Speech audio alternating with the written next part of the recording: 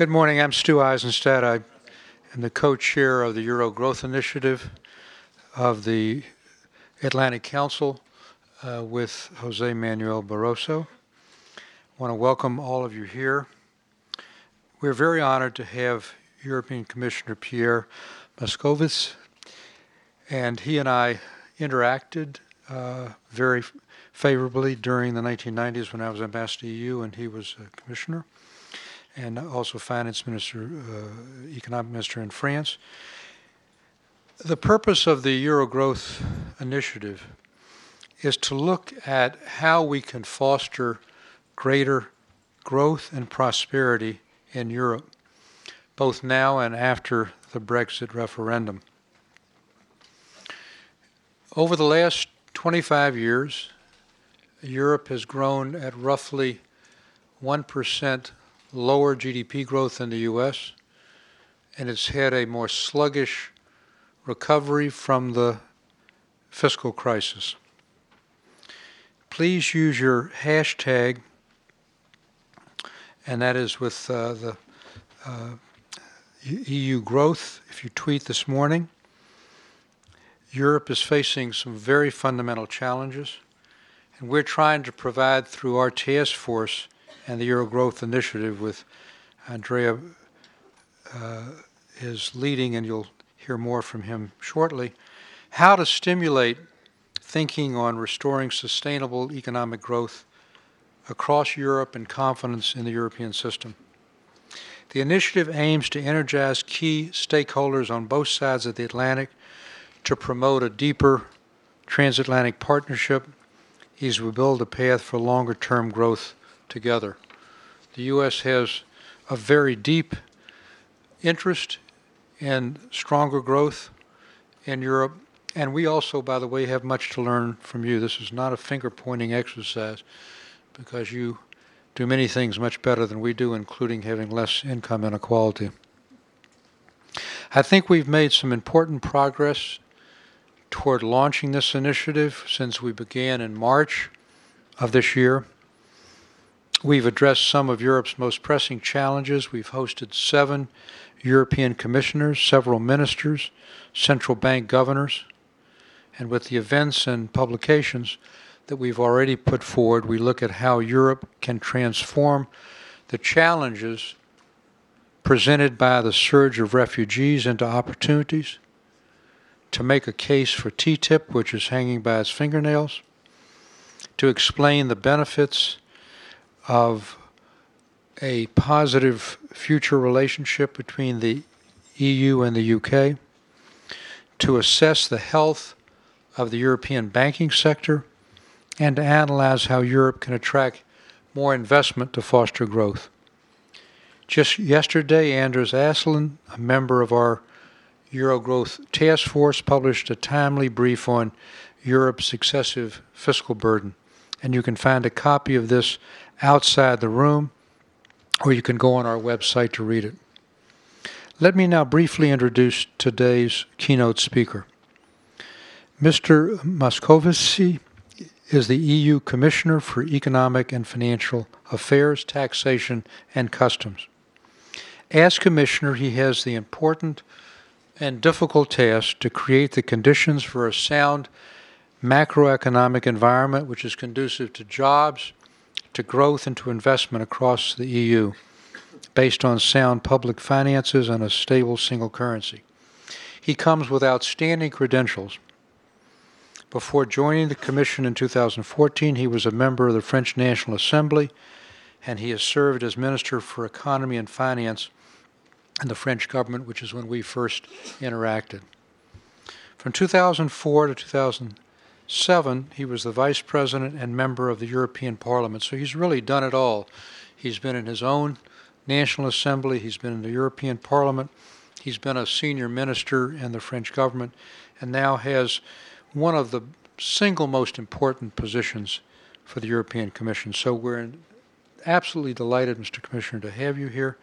And without further ado, please welcome the Commissioner to the stage, and we look forward to hearing from you.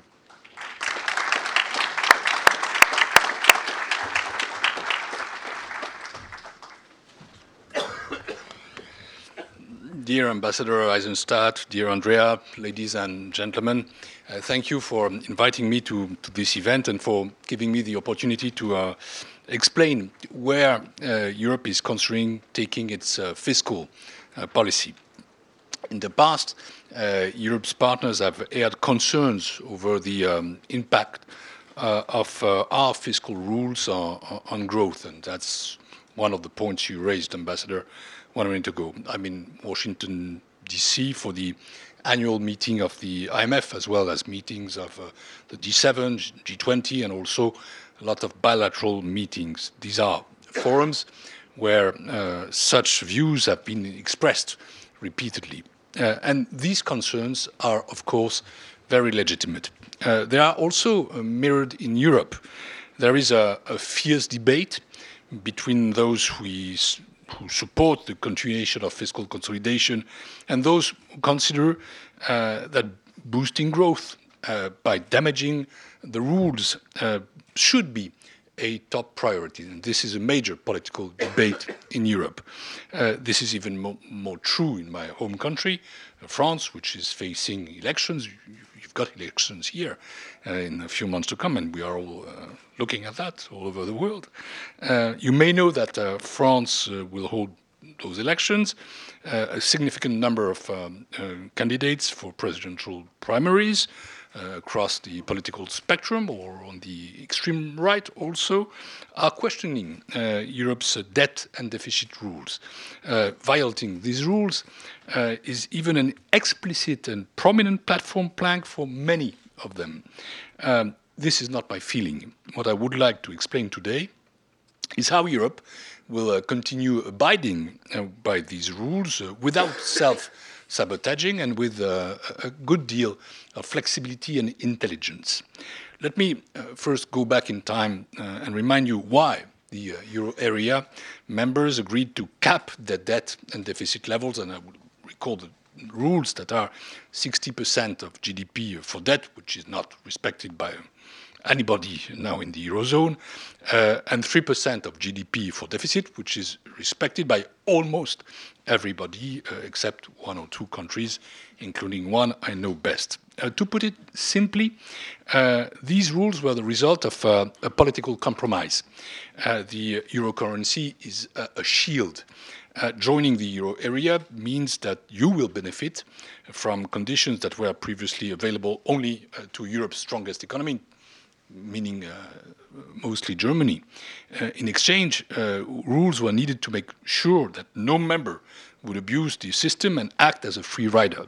So it was, and it still is in a way, a trade-off, a solidarity in exchange for fiscal discipline, i.e. common rules to keep our house in order. And European leaders cared enough about this trade-off to enshrine it in the Treaty of Maastricht, and then the treaties who followed. To put it a little bit more dramatically, these rules are the political conditions for the very existence of the euro.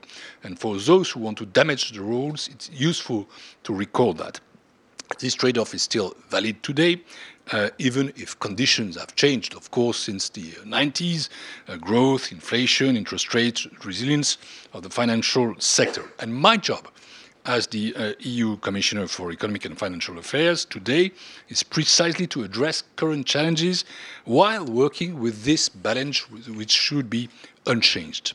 Over the years, Europe has applied itself to design smart public policies, i.e. policies that comply with the rules without crippling growth, both on paper but also in practice. First, I won't be too long on that. The rules have been gradually refined.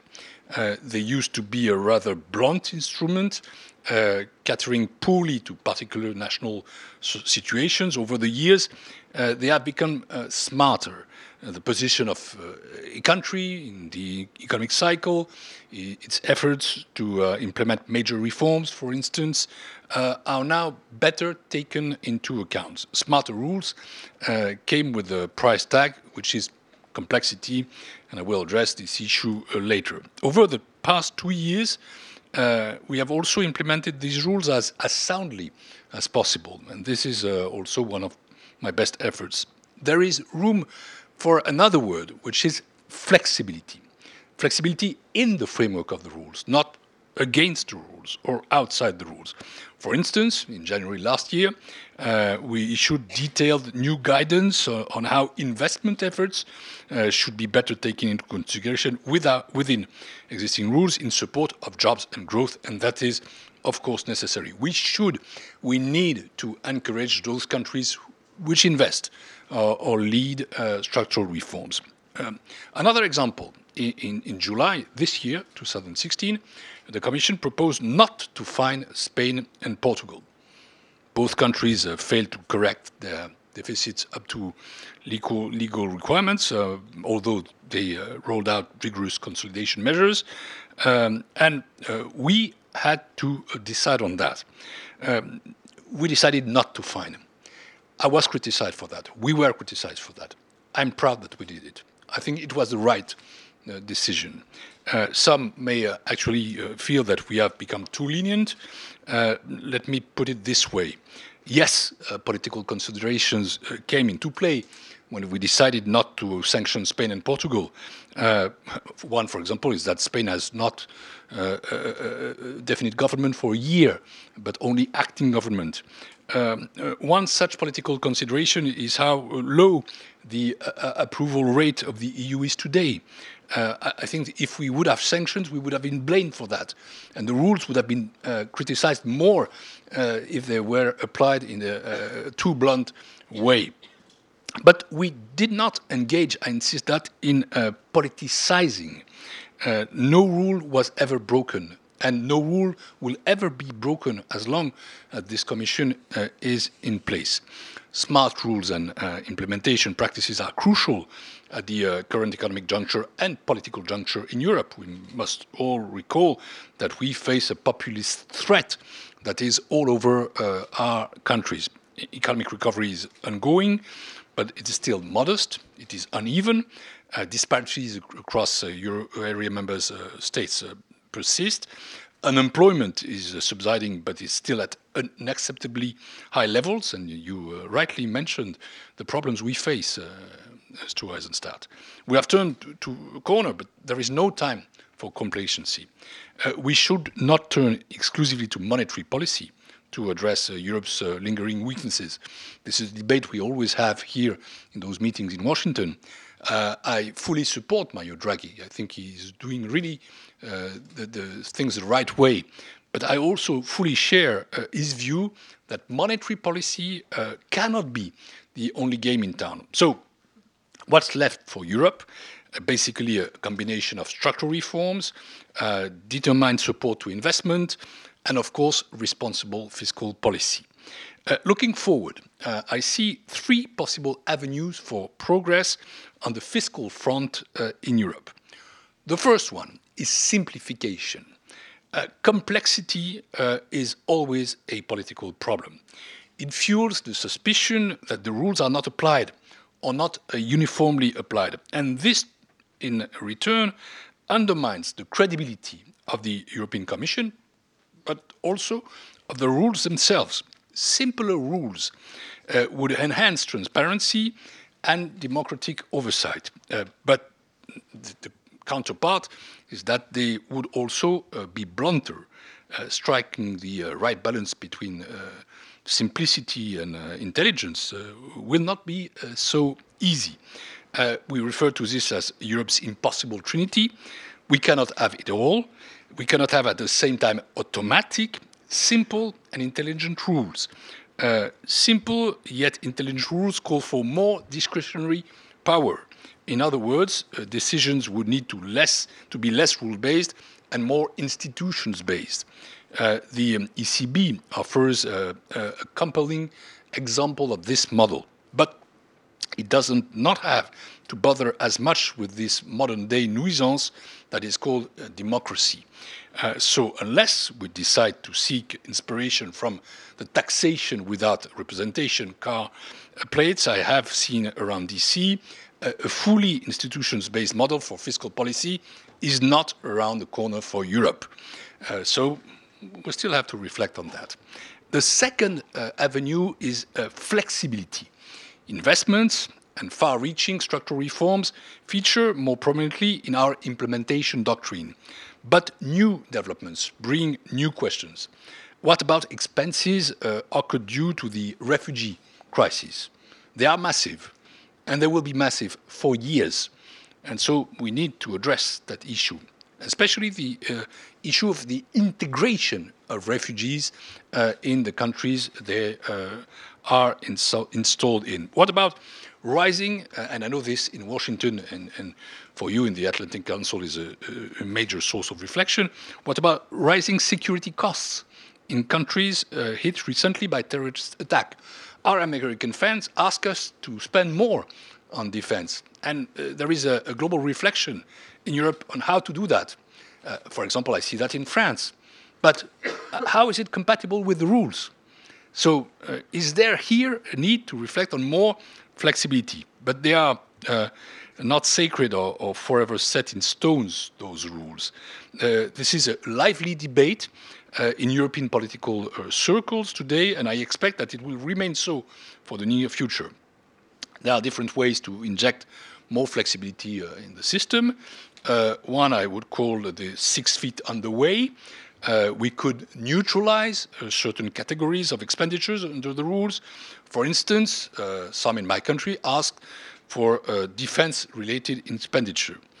This would typically lead to very creative accounting at national level. So I believe there is I will disappoint some of my friends in France. I would say a cleaner avenue, shared resources pooled from national budgets. National contribution to the pool could be then neutralized under the pact. If we Europeanize defense, it's simpler to have an intelligent flexibility. And a clean option would have the additional benefit of prefiguring a fully fledged fiscal capacity for the euro area. We'll discuss that. I'm in favor of such a fiscal capacity. Third and last avenue, the overall euro area fiscal stance. I have pushed for this notion to feature more prominently in our thinking, even though in some European capitals it is an anathema. The US as a fiscal stance, as a country, as a federal state. The euro area does not have one such. What the euro area has is the ex post combination of 17 largely uncoordinated national fiscal stances. I'm taking the program countries outside, so it's 18 now because Cyprus is out of the program. In other words, you have a fiscal stance by design. We in Europe have a fiscal stance by chance. You have it ex ante, we have it ex post. In spite of this flow, a pattern has emerged over the past 2 years. In my first year of office, the overall fiscal stance was broadly neutral. Today, thanks to the refugee expenditures, it is slightly positive. And in his annual speech on the State of the European Union in September, President Juncker indicated that the European Commission will promote a positive fiscal stance for the euro area, and I fully support that. We will have to take into account significant heterogeneities across the euro area to implement this. Some member states will not be able to contribute to the positive fiscal stance due to their elevated debt levels. I think about Italy, for example. Some run surpluses over and above what EU rules require, but are unwilling to make use of their fiscal room, and they are called for that by their partners. I mean, Germany. And some may be both able and willing, but constrained under the rules of the pact. That's for France. So we'd have to find the right combination and also to reduce macroeconomic imbalances better than we do today. Designing an overall positive fiscal stance for the euro area will therefore require some dexterity. Countries with low growth, high unemployment, and high legacy debt could contribute to the stance to close the output gap and reduce unemployment. But this will come with heightened risks for their financial stability. Countries with relatively higher growth, low employment, and fiscal room for maneuver could contribute to help these risks in check, but it is unclear how this will benefit to other euro area member states in the short run. In other words, we may very well engineer overheating in Germany while failing to support growth in other countries, and that's not what we want. Success, so, is possible, but it is not unconditional. Ensuring effective impact will require that utmost considerations is paid not just to the level of public finances, but to their quality and to their structure. We always talk about public expenditures as a block. No, the quality of public expenditure is certainly decisive. Spending for the sake of spending is not going to do Europe much good. What we need is spending that is targeted and that is efficient. And that's what, for example, the Juncker plan of 315 billion euros is about, because it's targeted on the economy of the future, on digital economy, and we are developing a digital single market, on mobilities, and we are also working on that, on energy, and we are also trying to create a single market there, on human capital, on research, and on innovation. This will be within reach when governments will be serious about systematically evaluating the quality of each euro they spend. And I'm in favor of developing the evaluation culture in our national governments. So, ladies and gentlemen and dear guests, balancing growth and fiscal responsibility in the euro area today is a challenge, but not one we are shying from. There may be more discussions at G7, G20 or IMF level on these subjects in the years to come. And this Commission, and I am personally, determined not just to shape the debate, but to make a decisive contribution. That's what I tried to do in this brief intervention, and thank you for listening to me. Yeah. Well, thank you very much. I'm Andrea Montanino, the director of the Global Business and Economics Program. Let me start from the short term, what will happen in the coming days. As you know, member states has to deliver their draft budgetary plans by October 15 as part of the EU semester. Figures that the IMF just presented for the deficit of the overall euro area are not so bad. I would say the 2% for 2016 and 1.7% of GDP for 2017 are better than the aggregate of G7 or the aggregate of G20 advanced economies. So overall, the situation is good. But my first question is whether you expect some surprise or an easy client coming to your table by October 15.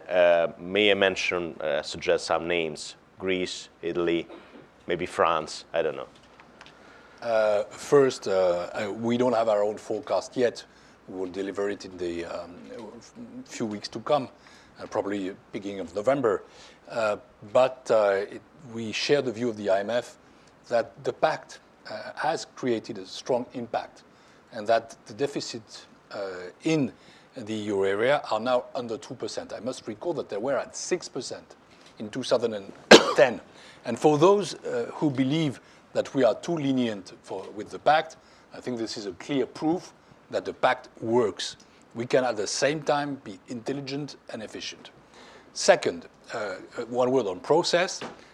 As was said, the euro area countries, except Greece, which is under program, have to deliver their draft budgetary plans before the 15th of October. Then there will be a discussion, first with the Commission, then inside the Council, because finally the Council takes the decision in order to say whether these draft budgetary plans are or are not compliant with the rules.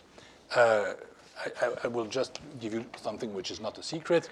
I will have bilateral meetings here in Washington, let's say with the Italian minister, with the Greek minister, with the Spanish minister, and maybe with the Portuguese minister. Okay. But, as I said, this commission is not about sanctioning Our idea is that sanction is always a failure. It is a failure for the rules because it demonstrates that the rules, or it would demonstrate that the rules are not working. It would be, of course, a failure for the country. And when we talked about Spain and Portugal this summer, it is obvious that the signal of sanction or fines against Spain and Portugal would have been a disaster politically and economically. It would have shown that we are not building confidence. This Commission does not believe that sanctions should be avoided if they are inevitable, but they should be avoided if we can do better. And what is better is to discuss with the governments in order to find the right incentives for them to lead structural reforms and to reduce effectively the deficits. And when I come to those discussions with those ministers or others, this will be my attitude. I will try to find a good deal through dialogue so that we can say that their plans are compliant with the rules with the flexibilities inside the pact. And on this specific point, because I think it's important for an American audience to be a little bit more clear on this, there is always a lot of confusion on what flexibility can mean in the current juncture. So, for instance, you would accept a delay on reaching the objective of the medium-term objective in the medium term. Would you allow for some flexibility for additional investment? The refugee crisis. So, where do you see the margin for a discussion with all the countries? I mean, not only those that you mentioned.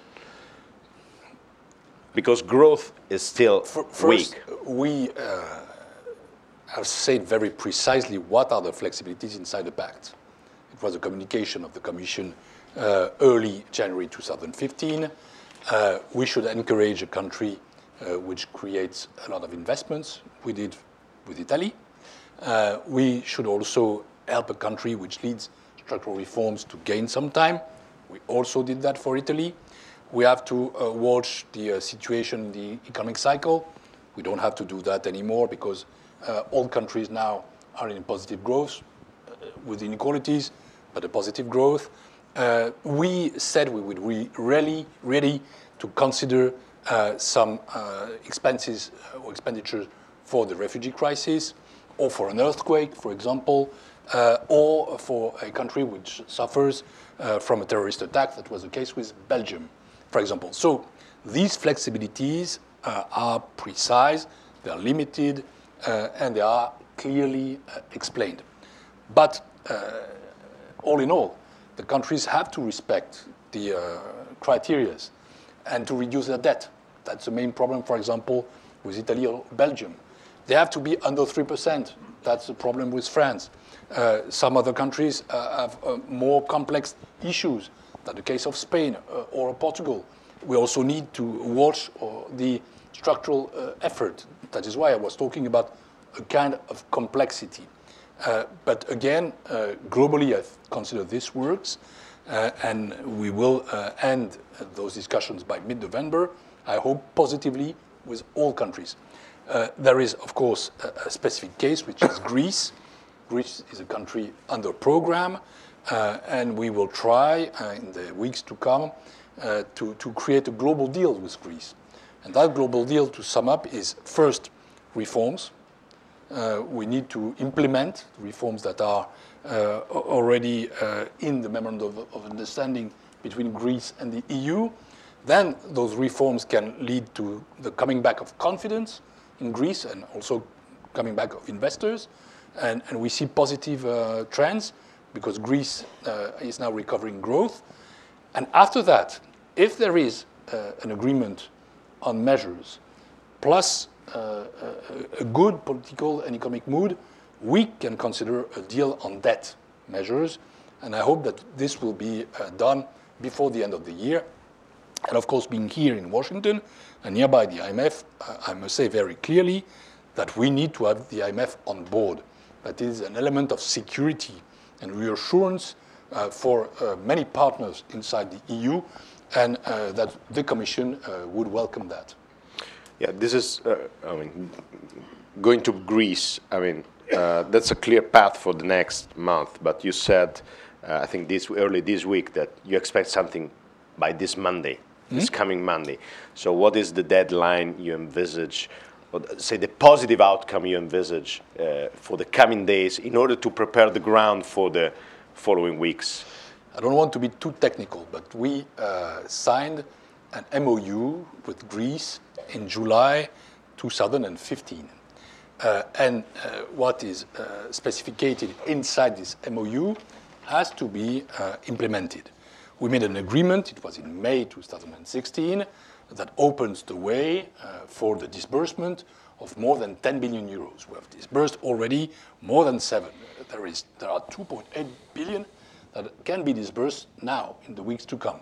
For that, first, Greece needs to implement some strong reforms and to decide that in the days to come. We have a meeting of the Eurogroup in Luxembourg Monday, fly back from here directly with other European financial affairs ministers.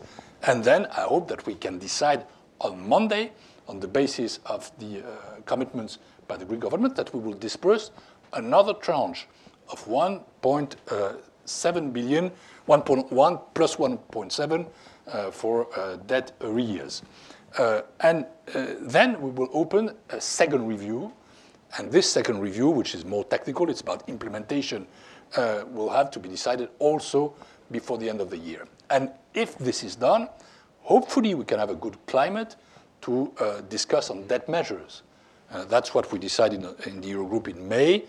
And I really want this roadmap to be filled. Okay. Let me move a little bit on the medium term now, which is also part of what you said. You mentioned the simplification, the flexibility, and the positive fiscal stance as a way to implement the Stability and Growth Pact. I don't want to use the word reform the Stability and Growth Pact because it has been reformed too many times. So do you see this approach something that might be deliver in the next, say, 12 months as a task for your? For the next 12 months, you must be conscious that there are elections in November here in the US, but that there are elections, I think, in March in the Netherlands, in May in France, in September in Germany, and somewhere in 2017 or early 2018 in Italy, not to mention Czech Republic. So the political timetable is not so simple for the next 12 months in order to take very important or structural decisions. But having said that, we need to prepare those decisions. As you said, I think there is no political room to change the treaties or to modify substantially the Stability and Growth Pact. There is no political willingness for that, and the Commission is not pushing for that. But there is, I think, some attention inside the Eurogroup, and Jeroen Dijsselbloem, the president of the Eurogroup, showed that during the Dutch presidency in order to make changes, in order to have a pact which is more efficient and which is more growth-friendly. And the three avenues I mentioned, I think, can be shared by the finance ministers in the framework of the Eurogroup. Can they be endorsed by the leaders in the 12 months to come? I'm not absolutely sure. But the pact must be respected. We are a rules-based system. We cannot become a fully institution-based system, but we can also reflect on simplifications that are necessary and on the rest of the reforms I mentioned. May I insist on economic coherence? Yeah. May I insist on the deliverables for the next 12 months? Because, I mean, we believe that this is a critical juncture for Europe. So going a little bit beyond your specific portfolio, among the projects that the European Commission is putting forward for enhancing growth and jobs, which are those that you see as possible outcome in the next, say, 12 to 24 months? So the capital market union, the digital single market, the energy union, the banking union, the completion of the banking union. I would say that all those files relate to a single issue, which is deepening and completing the single market. And this is clearly something on which we are making progress. And you mentioned them. Capital Market Union is still an objective. Digital single market, energy.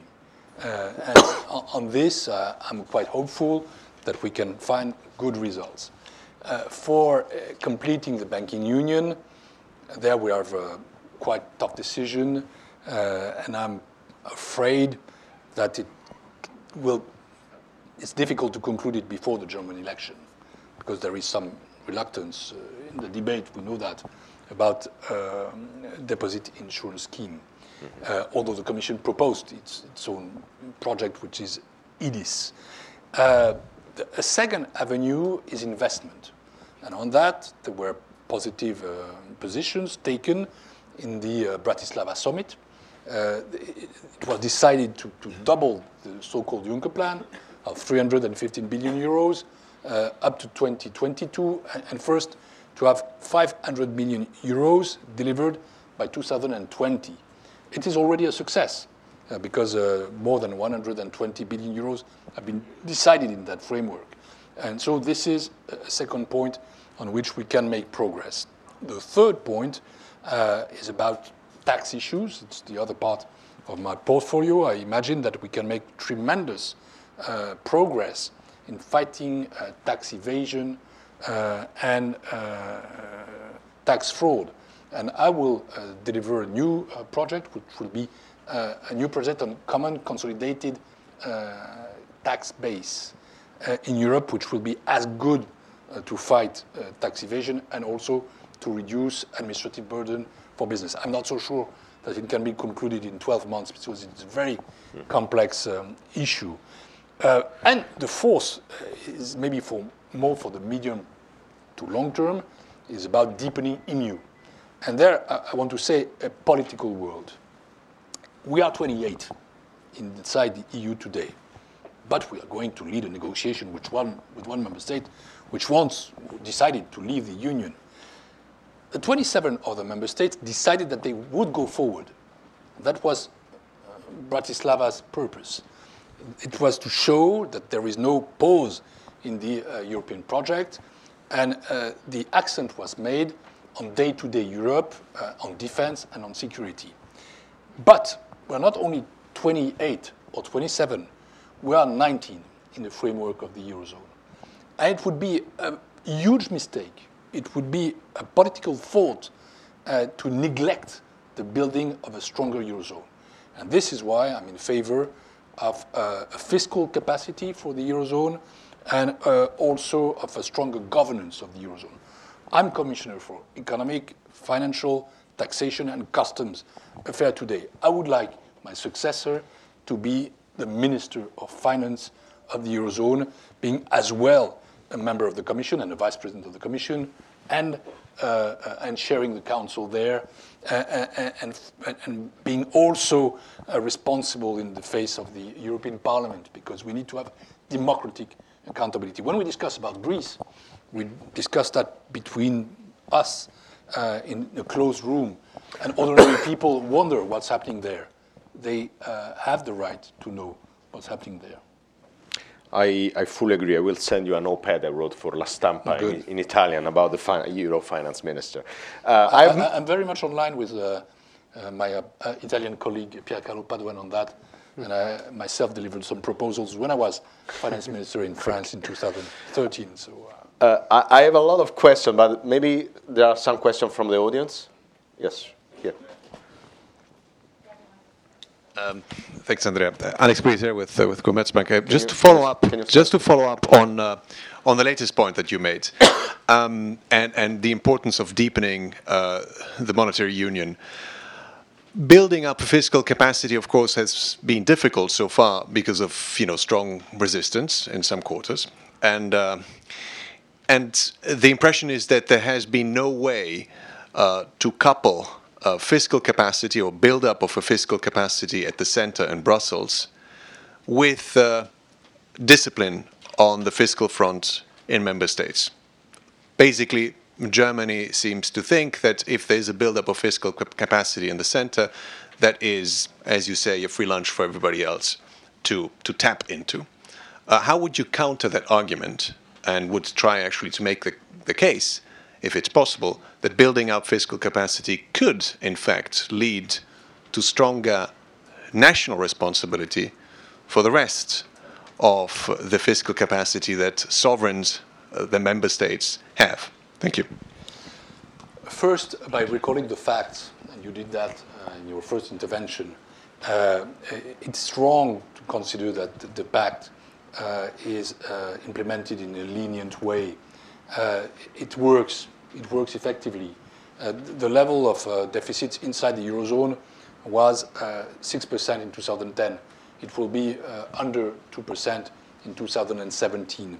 There were at one moment 11 countries in excessive deficit procedure.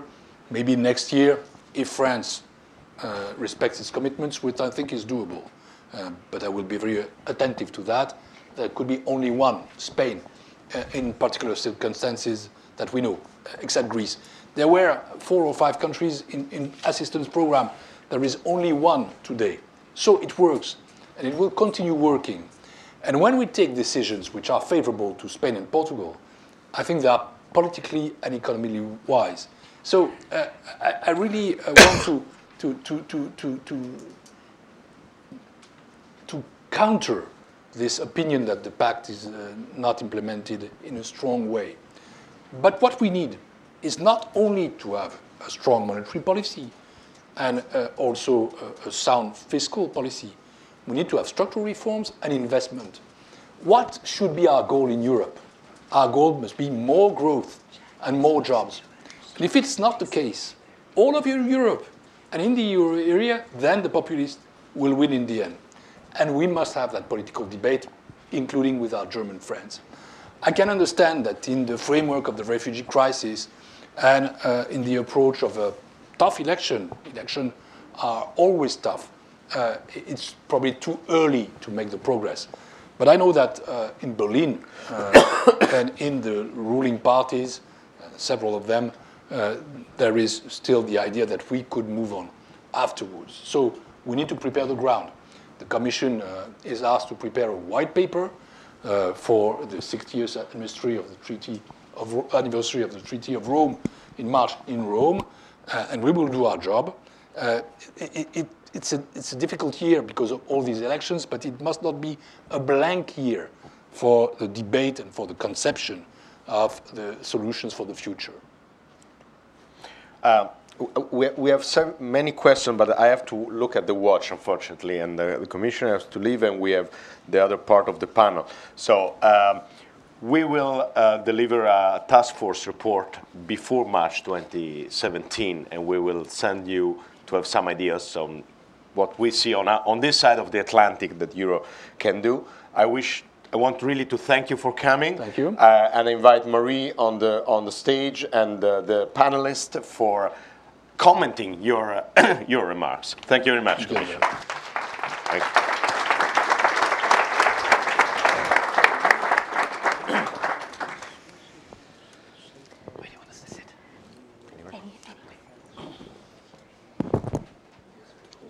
Thank you so much, Andrea.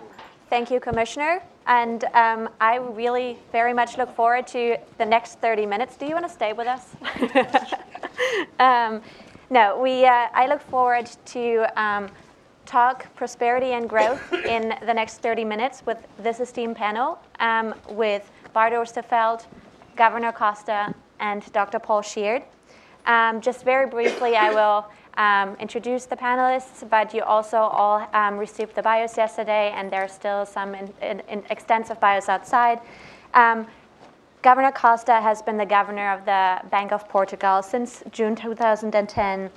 He's also a member of the Governing Council and of the General Council of the European Central Bank, of the General Board of the European Systemic Risk Board, and the Financial Stability Board Regional Consultative Group for Europe. Bart Oosterveld is the Managing Director and the head of Moody's Sovereign Risk Group. In this capacity, Bart supervises Moody's global team of sovereign risk analysts, helps maintain the quality of ratings, and assures analytical leadership. And Dr. Paul Sheard is Executive Vice President and Chief Economist of S&P Global. In this capacity, he spearheads the company's economic and market thought leadership and engages with a broad range of market participants and external stakeholders. I very much look forward to our conversation. And to directly kick off the conversation, I would ask each one of you to react to what we just heard, both in the commissioner's speech and also during the very interesting Q&A. In a few sentences, what would each of you say are the elements and points that you could fully agree on? And what are the elements where you see points for disagreement? Why don't you start? Yeah, thank you. First, let me set the record straight. You hold a very old bio of mine. I haven't had that job in 2 years. I'm a Chief Credit Officer at Moody's, and it's my pleasure to be here. And I want to thank the Slovak Council Presidency and the Atlantic Council for their interest in our views. I think the Commissioner's comments highlighted the dexterity needed to navigate this particular part of European economic integration. He cited the electoral calendar, so I don't need to repeat that, but I'm from a small European country myself. I'm from the Netherlands, which has its own elections. During the debt crisis, European policymakers were always fond of saying, well, look, we know there's a lot of noise, but the three large political blocs in Europe, so the Christian Democrats, the Social Democrats, and the Liberals, they always hold the median voter, and they always hold 60% of any voting distribution, and are all supportive of the European project. So one of the things we've commented on, and it's not just about Brexit, but in all these elections, is that we are much more focused than we were on political risks now even than we were a few years ago during the debt crisis. What you see it doing is eating up a certain amount of capacity, and we're market observers, I'm not in the rooms in Brussels, but for the next 2 years, instead of progress on the banking union or instead of progress on other important economic files, a lot of time will go to dealing with the Brexit negotiations. That's inevitable, as well as to handling this influx of refugees, which I'm always a bit surprised when people talk about the refugee problem, because for a continent with the demographics that Europe has, this is the economic equivalent of a birthday gift. You know, this is a massive opportunity, relatively young, relatively well-educated, relatively entrepreneurial inflow of people. It's in everybody's economic benefit. That's one comment I would make, so that's broadly political, geopolitical risks. The second I would make is to echo his comments on the European Central Bank. We anticipate, and I think the Commissioner's comments corroborate that, some fiscal loosening and some kicking of fiscal policy, because the European Central Bank does seem to do a lot of it by itself, always has an extra tool in its arsenal. Even when we think it's using its last tools, there's always new tools to be found. But the bottom line is that they haven't lifted growth, inflation expectations, or the tools are getting less and less effective, I guess would be a friendly assessment. So I'll leave it at that, but look forward to discussing more. Perfect, thank you. Governor Costa? Thank you very much for the invitation. It's a pleasure. First of all, we need to avoid one idea. Europe is growing. It's growing 1.6 this year, 1.7 this year. It will be growing 1.6 next year and the year after. This means that the question that we have is not the growth, but the growth that we need to absorb unemployment, and also to give room of maneuver to deal with other problems like refugees problem. And this means what we need to see is what can be done in order to increase growth. Mm-hmm. Because growth is there, first point. Second, we need to understand that till now we have economic and monetary union, with a monetary union arm that is efficient, that is showing that is efficient, and is the only game in town. And we need now to ensure that the economic arm is playing its role. And the economic arm is very dependent on a coordination and a cooperative game. And there is no cooperative game if there is no broker that will assure this cooperative game. And this means that we need to ensure that someone at the center stays, I will say, the responsibility to ensure that the group's interests are prevailing on part interests. And this means that it needs to be independent, to be empowered, and to have the legitimacy to do it. It's why it's very important for me to have an independent Eurogroup president that will be empowered to do the cooperative game that we are looking for.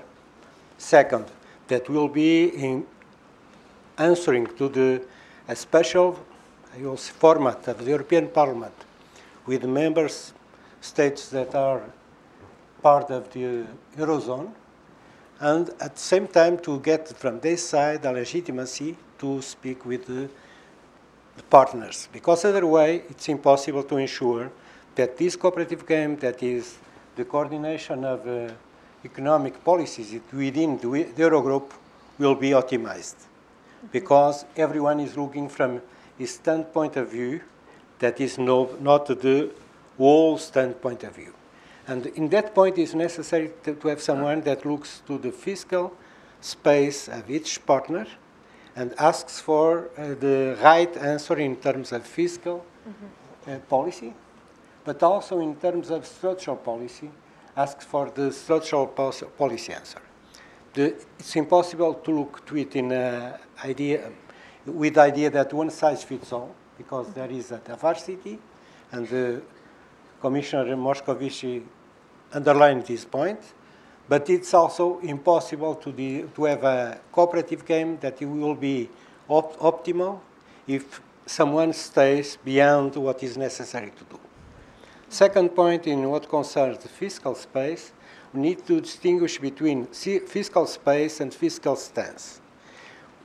There are countries that have no fiscal space but need to review their fiscal stance, looking to their expenditure and looking to their tax system in order to have a fiscal stance that is growth-friendly.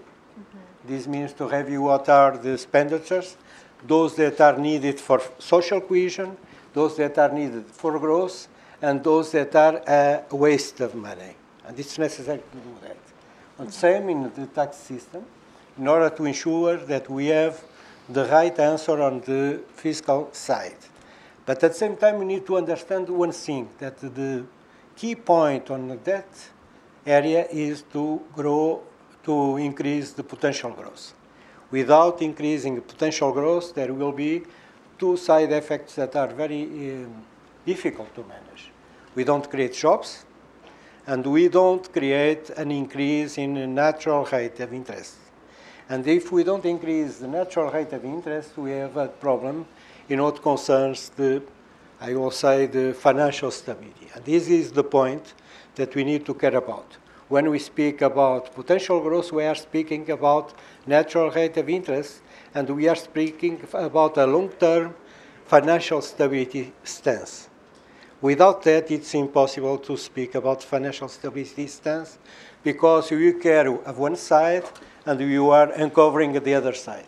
You need to care about the two sides, and this means that the problem with the monetary policy is not the low interest rate environment. The problem is that we are not, on the side of potential growth, we are not an answer in increasing potential growth, increasing natural rate of interest.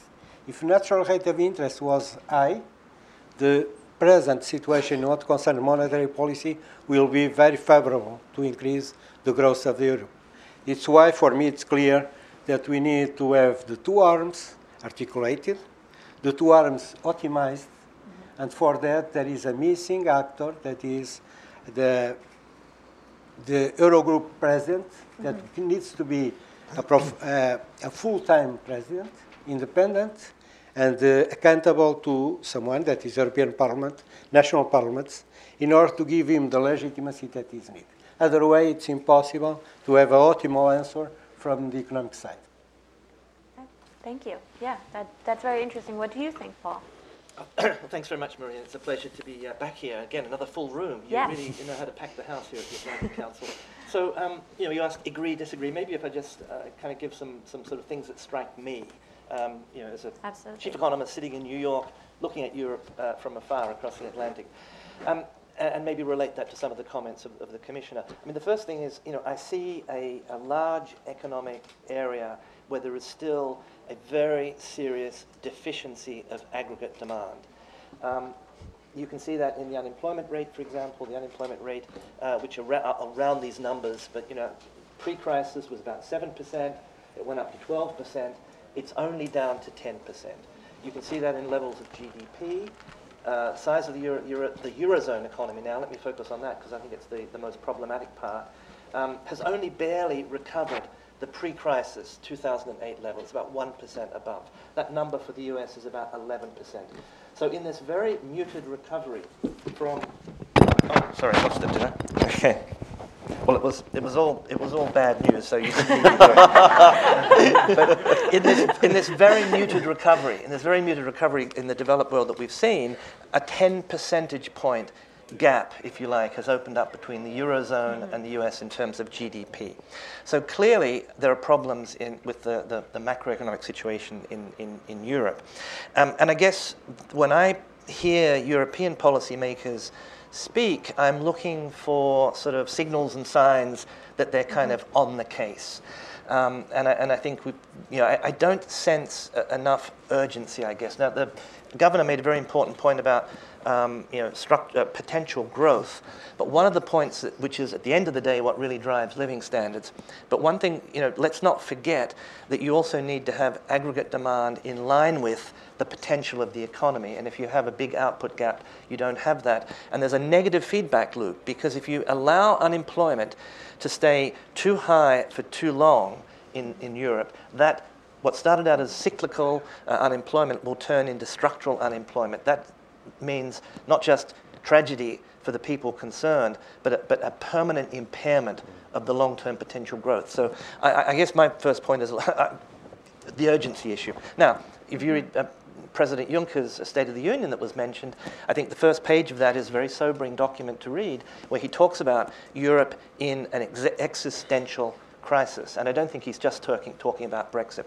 The second, I guess, impression that I had is heard a lot about rules today. And I was very interested to hear the Commissioner say 2 or 3 times that it was unrealistic to expect Europe to go to an institution-based framework. I don't exactly know what that means. But when I look at the Eurozone, when I look at the European Union as well, what I see is still major problems in call it the economic, the monetary, the political architecture of the European Union, and within that, importantly, the euro area. So I would go back to the 4 Presidents report of 2012.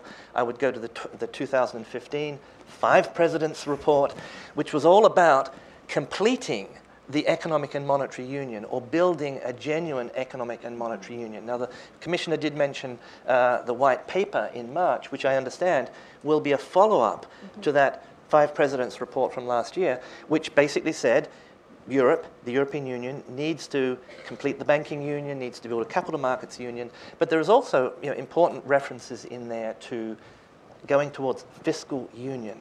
And I would really sort of urge more of a front-loading there, because, again, we heard a lot today about there's been this wonderful improvement in budget deficits from 6% to 2%, but the budget deficit should not be an end in itself. It should be a means to an end, and the end should be growth and prosperity. And one of the problems, as I see, and I think many economists who look at the Eurozone in particular see this, is an architecture where you have a monetary union without a fiscal union, which severely constrains the ability of member states to engage in countercyclical fiscal and monetary policy. They don't have their own monetary policy, obviously, by definition. But those policy tools are severely hampered. So again, we heard about flexibility. The more flexibility that policymakers in Europe can muster to deliver better economic outcomes sooner, I think that's very much called for. My last point just is more on the politics, which, for an economist takes you into uncomfortable territory. But another very common thing that we hear all the time is sort of elections coming up. And we have, Dutch, German, French, heard about Czech, Italy at some time. And implicitly, when I hear the reference made to elections, and sometimes I ask the explicit question, it sort of feels like we sort of, they're a bit of a hurdle. We need to somehow navigate them. And then once the elections are over, we can move forward with some of these structural issues. I think at the end of the day, unless Europe derives, and the European leaders derive political legitimacy for what they need to do to really put the European Union and the Eurozone back on a sound footing, that has to be driven by politics. Politics can't be something that sort of, puts the game on hold for a while while we get around it. Elections out of the way, now we can do something. I think the people of Europe need to be very much engaged in defining their future. Mm-hmm. Yeah, thank you very much. I would now like to just move to, Andrea already touched upon this with the Commissioner, the IMF budgetary projections that have been released recently. Andrea mentioned this before, but for all of you who weren't in the room, overall, the euro area budget balance is projected at 2% of GDP in 2016 and 1.7% of GDP in 2017. And in the coming days, the deadline is October 15th. All member states will submit their budgetary plans if they haven't done so already. Bart, I think I want to start with you, if that's okay. Which countries do you expect to maybe pose some kind of a problem? Or let me pose it differently. Where do you see the biggest differences or deviations between the proposals that the member states put forward and that the IMF put forward? And as a direct follow-up question, how do you think, how do you balance the member states' need to respect the rules of the Stability and Growth Pact on the one hand, while also on the other hand aiming for higher growth rates on the other? I very much agree with something Paul said earlier, is that these 3% numbers and the 60% numbers aren't goals in and of themselves. They're means to an end. I think listening to the Commissioner, they view the process as being quite smooth this year. They all flew to Washington and nobody's talking about the euro area. They're talking about other things like emerging markets or China. And so I think it'll be a relatively smooth process from their perspective. How long this breather lasts, global conditions are still relatively benign, but the UK was a bright spot a year ago. Clearly, it's now more of a source of concern. The US had solid growth, has solid growth. What next year will bring with the rise in corporate leverage and the uncertainty around the election outcome is a question. China is growing more slowly, and Brazil, Russia aren't helping out. So the global growth conditions are feeble. So I don't know how long this cheerful period of relatively easy budgetary process in the euro area can or will last. And as the Commissioner said, and I mentioned earlier, there will have to be some fiscal loosening here and there. Where exactly and how to do that between the countries that have the space but maybe not the willingness, and countries that have the willingness but not the space will be difficult. I think the next few days, Greece, I think I would echo the Commissioner. It's a case in part. It's in a program. I think Spain, hasn't had a government in a year, is politically in what is probably best described as a stalemate situation. And I expect we'll hear about Italy, Portugal, and France as well. So, Paul, do you maybe want to comment on that too? Do you agree, disagree? Where do you see growth going in 2017? Well, I think what we're seeing at the moment is, relative, as the Governor mentioned, relatively positive situation where European Union or the Eurozone can grow, 1.5%. But that's a base case scenario, obviously. And, there's lots of things to worry about. And, how Brexit plays out is clearly near the top of the list. What happens in China with their debt overhang is also, something that is potentially hanging over the global economy. But, without getting into the weeds of the budget discussions there, again, I was struck 2.5 weeks ago in New York. A lot of the leaders were in town for the General Assembly. Italian Prime Minister Renzi spoke at the Council on Foreign Relations. I don't know if anybody tuned into that, and it was on the public record, so I can say what he said. But he said two lines which really hit me right in the middle of the forehead. He said, "Austerity is not the way for Europe. It is the way to destroy Europe. So I find a little bit of a disconnect when we have this discussion about the decimal points on budgets, etc. And it feels very much like, you know, the tail wagging the dog a little bit here. But when I hear the leader of the third largest economy in the Eurozone make a statement in public, which is really, you know, quite a shocking statement, I think that's a wake-up call. So I think, you know, again, my perspective would be step back a little bit here. Okay. It's not just about rules. Rules, we shouldn't be worshipping at the feet of rules just because we have those rules. We should be, we politicians, policymakers, economists, whoever, society, you know, should be looking at the welfare of people. And, you know, where is Mr. Renzi coming from? I'm not here to defend Italy, but as an economist, I look at the data, and I mentioned that the Eurozone GDP is only barely 1% above the 2008 peak. That number for Germany is more than 6% above, but for Italy, it's 8% below. So there's a 14% gap opened up between the levels of GDP. So, you know, there is something really serious and compelling that I think we need to look at in the Eurozone. And I do think at the end of the day, it's all about the architecture. So it's not about the rules, it's about what is the right institutional framework, economically, monetarily, politically, for Europe. And I don't think we should lose sight of that debate. And it worries me a little bit that that debate has actually receded. If you look at Bratislava, for example, of course, terrorism, security, common defense, these issues are important. But it was supposed to be, we're not going to talk about Brexit, we're going to talk about the way forward for the European Union. I hardly saw any reference in that declaration to what to do about the economic and monetary union, which I think has many of these economies in a kind of macroeconomic vice. Thank you. Governor Costa, I would actually like to take advantage of the fact that we have the governor of the Bank of Portugal here. And I read a lot about the Portuguese banking sector lately. And, you know, the IMF also wrote in a June 30 report, the Portuguese banking sector, or the Portuguese banking system, continues to operate in a challenging environment. What exactly does that mean, and how would you assess the state of the Portuguese banking sector today? With pleasure.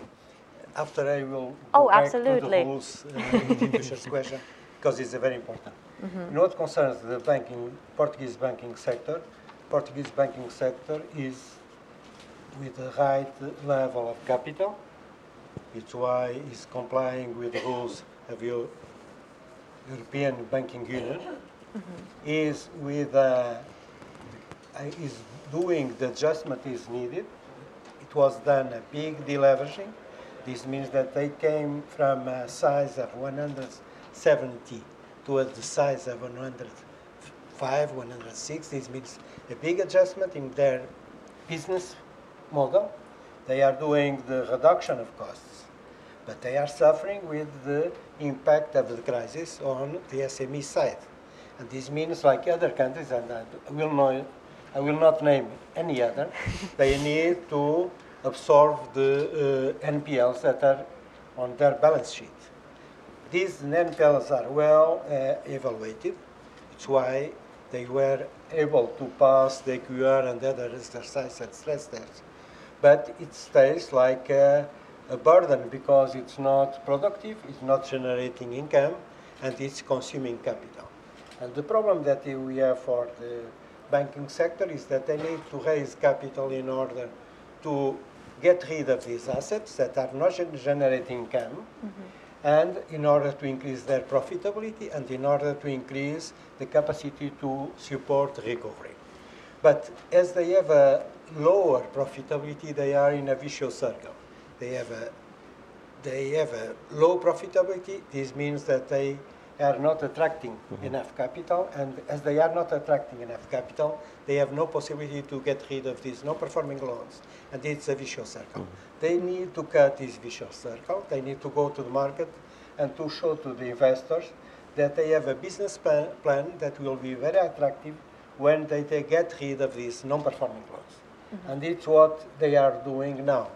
And if you look to our financial system, you see that the four main banks will be at the end, I think at the 9 months period, on his own way, able to solve the problem.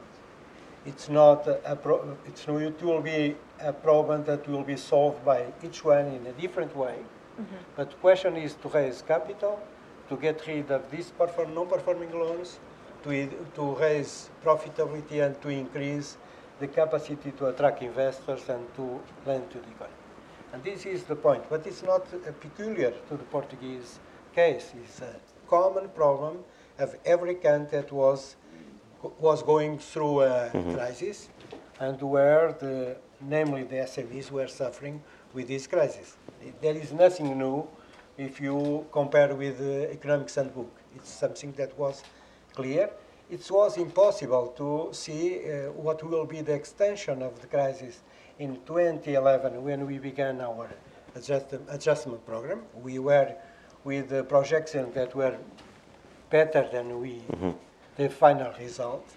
It was impossible to see at that time what will be the number for NPLs. But what we see is that banks were able to cope with this problem as it was, I will say, emerging. And now they need to have a final solution. That means to get rid of assets that are well priced, but if they want to get rid in one shot, they need to accept a different price, and different price means need of capital. Let me go only 1 minute on question of rules and institutions. We need to understand that the European Union is a very peculiar exercise in sharing sovereignty. It's an experience that was not done anywhere. And there is a balance always between rules and institutions. At the beginning, the institutions were there, the rules were there, namely in the competition side. And we were in a situation where the institutions were, I will say, able to cope with the new problems till the creation of single market. When we had the single market creation, it was necessary to go ahead with the monetary union in order to ensure stability. And when we decided to go for monetary union, it was necessary to ensure trust among the partners in order to be able to cope with different preference at the national level in terms of inflation, in terms of monetary policy, and to ensure that all will be together. And for that, it was necessary to establish rules to ensure trust among the partners. The debt rule, the debt rule are part of this, I will say, this agreement. It's a marriage contract. Like in a marriage, you need to have a contract, we have some rules, and we need to ensure that all are behaving within these rules. When the rules became normal in the behavior of people, like in a marriage when you are sure that you don't need to look if everything is going in the right, you can give more leeway to go ahead, and it's where comes institutions. And we need to make a good dialogue between rules and institutions. Rules are needed for institutional step forward, and the institutional step forward means that there will be more flexibility interpreting the rules. I could not agree more. This is the trust point. Unfortunately, time flies when you're having fun. So I heard that I got a 3-minute warning a few seconds ago that it's about 3 minutes between us and the coffee break. So we don't want to stand in the way too long for that. However, as a closing question, to tie this back into the overall topic of our panel and the conference, if you had 1 minute, and you basically really just have 1 minute, to explain to someone where do you see the economic future after Brexit, and what are the 2 main deliverables for Europe in the next 2 months? What would you say? Okay, well, in 1 minute. Brexit is at the European level, mostly just a very complex file. We're starting to publish research about details of Brexit, such as passporting, and you see the complexity of each sub-item, and you see the capacity that it's going to take up, so that's one comment. We downgraded our growth forecasts for the UK mostly, and a little bit for Europe in response to the vote. It's very questionable whether this has positive ramifications for the UK, and especially within the UK for the people who voted for Brexit, ironically. Deliverables for Europe, we're market observers. I don't think we can give recommendations like that. What struck me from the Commissioner's comments was the dexterity required to manage the next 2 or 3 years and make progress on key files. And I think there's a lot of complexity in each of these files. Perfect, thank you. Paul? Should I jump? Yes. Well, again, I mean, just in terms of Brexit in Europe, I mean, I've sort of used the term that Brexit is a wake-up call for the European Union. In other words, it's as much about what Britain and how it forges its future. It's as much about Europe and what happens to the European Union 27. So I think the issues really are. To me, the whole debate, the flavor of it at the moment is a little bit too sort of 0-1. You're in or you're out. The UK has been part of the European Union in this project for 60 years or so. There's an enormous amount of glue in the system. The United Kingdom is not going to Brexit and then just float off into the mid-Atlantic. It's still going to be sitting there on the edge of Europe. So I think on both sides, just sort of perhaps some cooler heads prevailing and a little bit more sort of creative and sort of friendly thinking about how do we sort of recontract. This is not about saying goodbye and never seeing each other again. It is a recontracting kind of issue. And I think the point the Governor made, we haven't heard this word a lot today about sovereignty, that there is this kind of selective pooling of sovereignty in the European Union, both in the economic sphere, the political sphere, in terms of freedom of movement, etc. as well.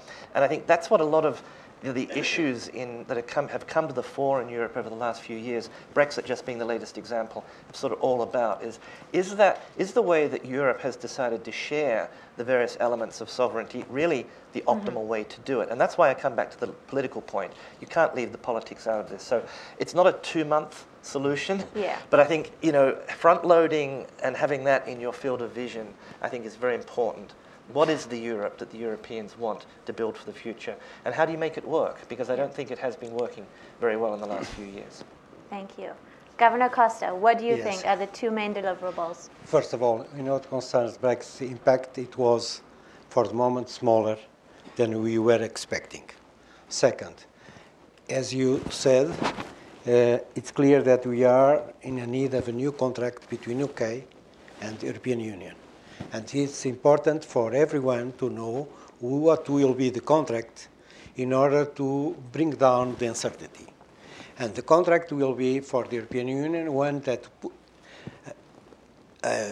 will be compatible with the preservation of single market, the preservation of 4 freedoms, and the preservation of the evolution of the European Union. It's clear that at the end of the day, it will be understood by UK that there were a lot of beneficial effects of being part of the European Union. And it's also important for the European partners to understand that to stay in the European Union is more beneficial than to go other way. And I think that the Brexit will be, at the end of the day, I will say, a fact that will increase the cohesiveness of the European Union, not the contrary. You will see. For that, it is necessary to increase growth, because the growth is the cement that we need for the project to go ahead. If there is no growth, there will be some doubts. And it's why I'm in agreement with your idea about the aggregate demand increase and the need of autonomous increase in aggregate demand through the use of the fiscal space that is available and through optimal coordination of policy. What is important is to ensure that the process is a well-designed process, that there is no increased uncertainty, and every side knows very well what will be set state at the end, because it means that for everyone, it's clear where it will be possible to invest or not to invest, what will be the relationship. In what concerns the next year or deliverables, what I will wish is more, I will say, more close coordination among economic policy ministers, and it goes beyond finance ministers. Second, more clear vision about social measures.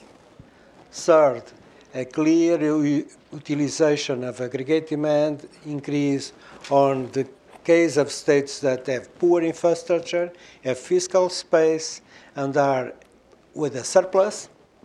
And finally, and it is very important, to ensure that there is an institutional framework that will be that will encompass all that. And as we know very well that it's not possible to do it within the European Union framework, we need to do it in the Eurozone framework, and we will go by 2 steps. First step is more intergovernmental through the finance ministers, and the second step, I hope, that it will be enlarged to the European Union. Thank you. Thank you so much. I could not agree more. We need more cooperation. We're always stronger with allies, as the conference teaches us today. I hope you will be able to join us for the session after the coffee break. Thank you all for being here. Thank you so much to the panel for this enlightening conversation. Thank you all.